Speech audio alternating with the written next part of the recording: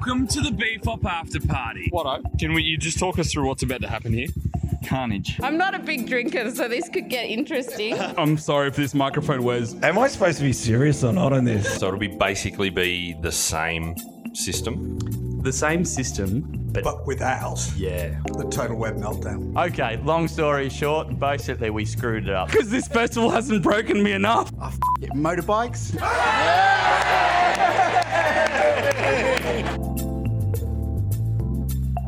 Hello everybody, welcome back to another little insight as to what we've got going on this weekend, and we are talking with our Frenchman JP Ronco. So JP's been around at the festival for a long time now, and he's doing some different stuff. He's pretty busy this weekend, but he's doing some pretty cool stuff. His first workshop is called Photographing the Tour de France.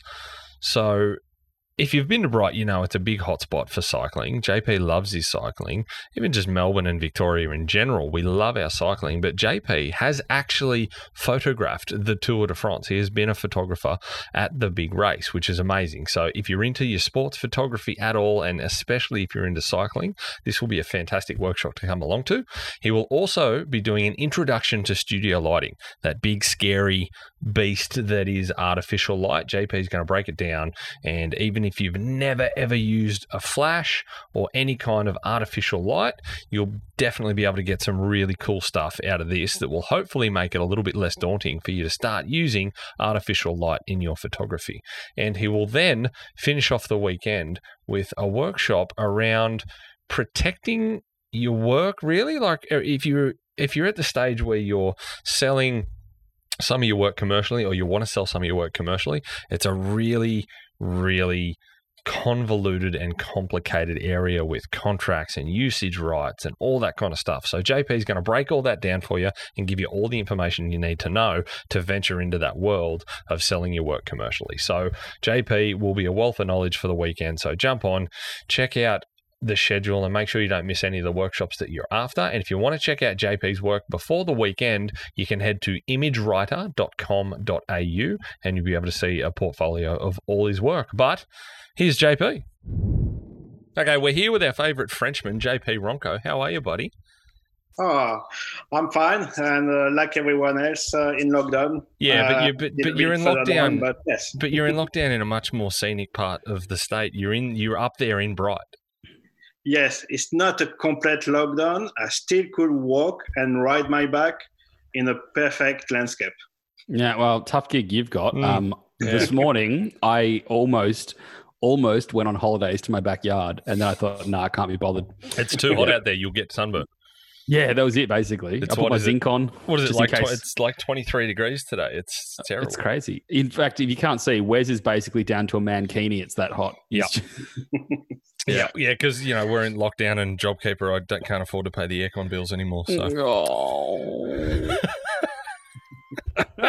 so anyway. JP, you're a busy man this weekend. You've got 3 different workshops that you'll be running for us. Yes, I love the Bright Festival of Photography and be involved with them. So it's just great, and more we have, more is best, I think. Perfect. So he's just earned his paycheck there. Yeah, I know. He's really sucking up. He's definitely trying to get the invite. Again. Trying to get the invite for next year sorted already. So the first one's about bike riding, Tour de France.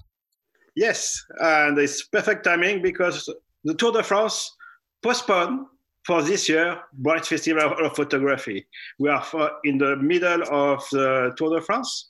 Will be the end of the second week. And it was great for me to share my experience to the Tour de France. So wait, hold on. The Tour de France is happening at the same time as the festival? Yes.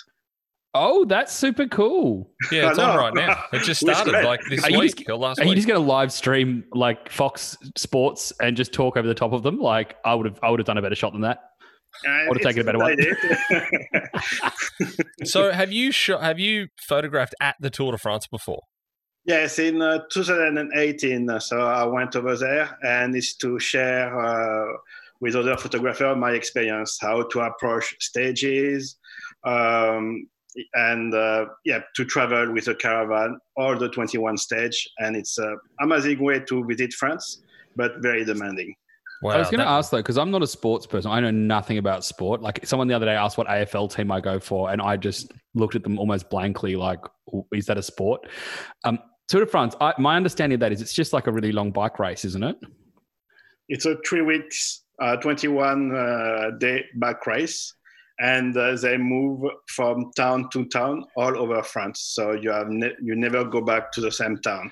So how does that work though? Like, do you get cheeky bastards who just ride all night, like, haha, and just like, they're like, yeah, I'm going to go to bed now. They go into their tent and everyone's like, oh, he's going to bed. We can all relax. And then as soon as everyone goes to sleep, he gets out. He's like, ha, ha, ha, ha, and just like speeds off. Is that because surely every day everyone will just catch up with each other when you're sitting down to, have a beer? It was all time was like that.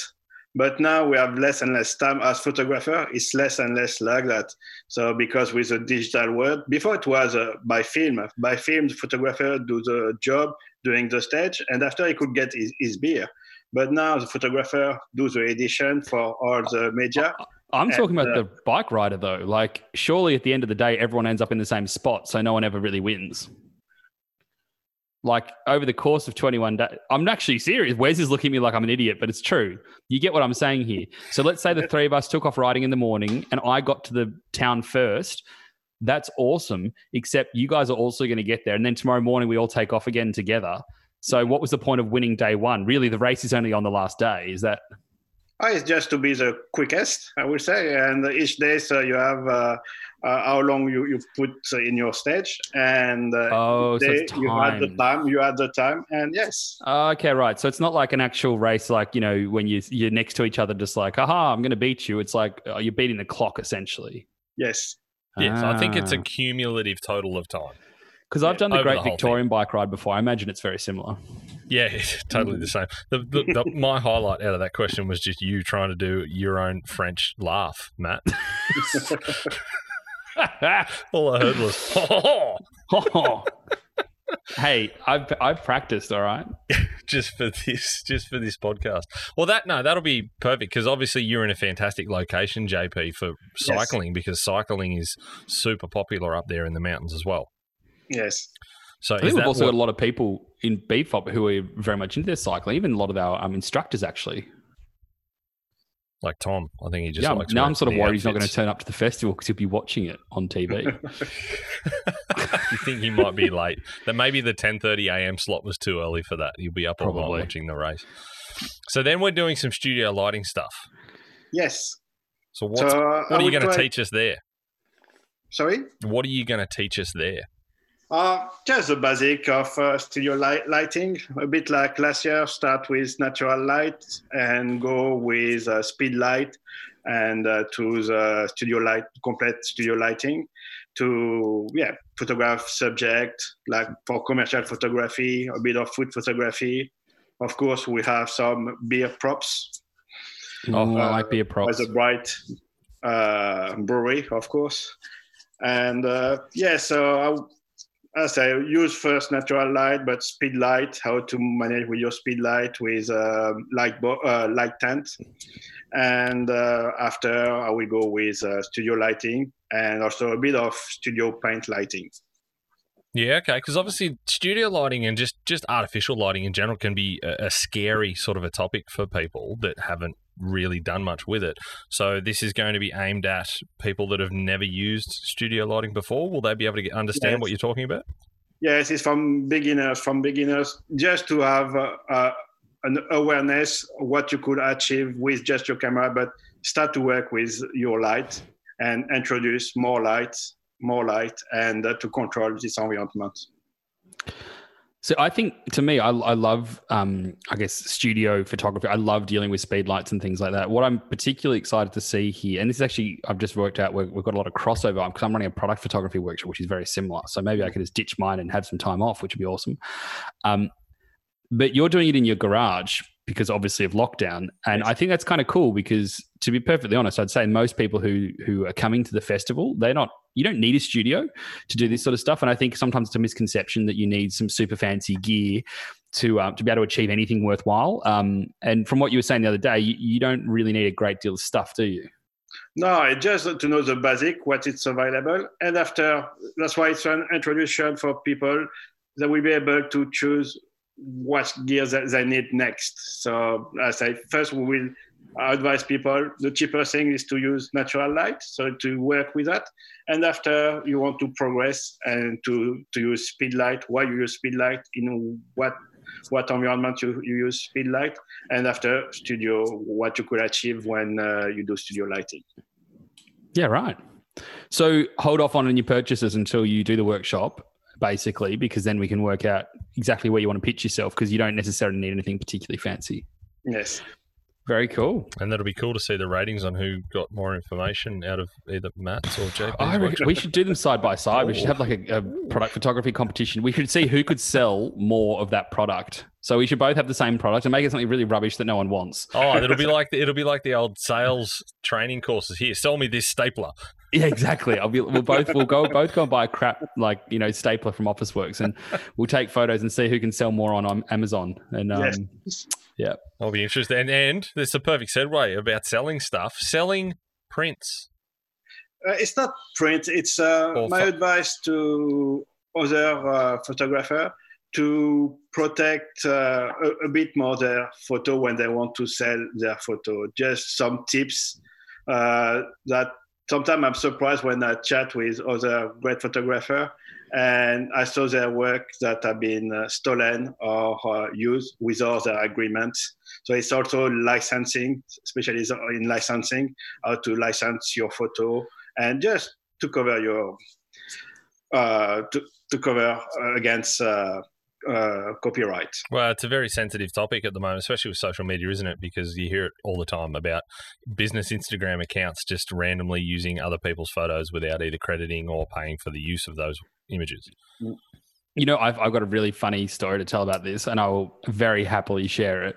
So we were at in the Northern Territory a couple of years back, and I photographed Uluru just for fun. You know, didn't get my photography permits, which you need to get for $400 or something for the day.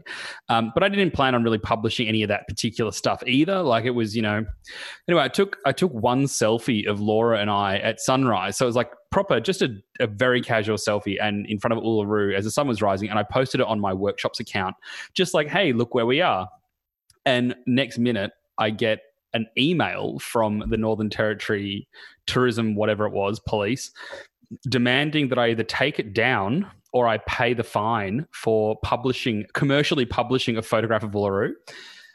And the irony of this was that, like, 5 minutes later, they've gone and shared some hack photographer's photo on their own Instagram, going like, what an awesome photo. Like, you know, so happy to share with everyone. And just because that person wasn't a commercial photographer, they were not threatened with the same action. And mine was just a selfie. It was such a flip situation. But I do like what you're saying about licensing, because, I mean, I do a lot of commercial stuff, and it's scary. I had last year some friend photographer, just a local photographer, and I just crossed on a post office, just a postcard, and the photo that I saw on postcard was very similar of what he took.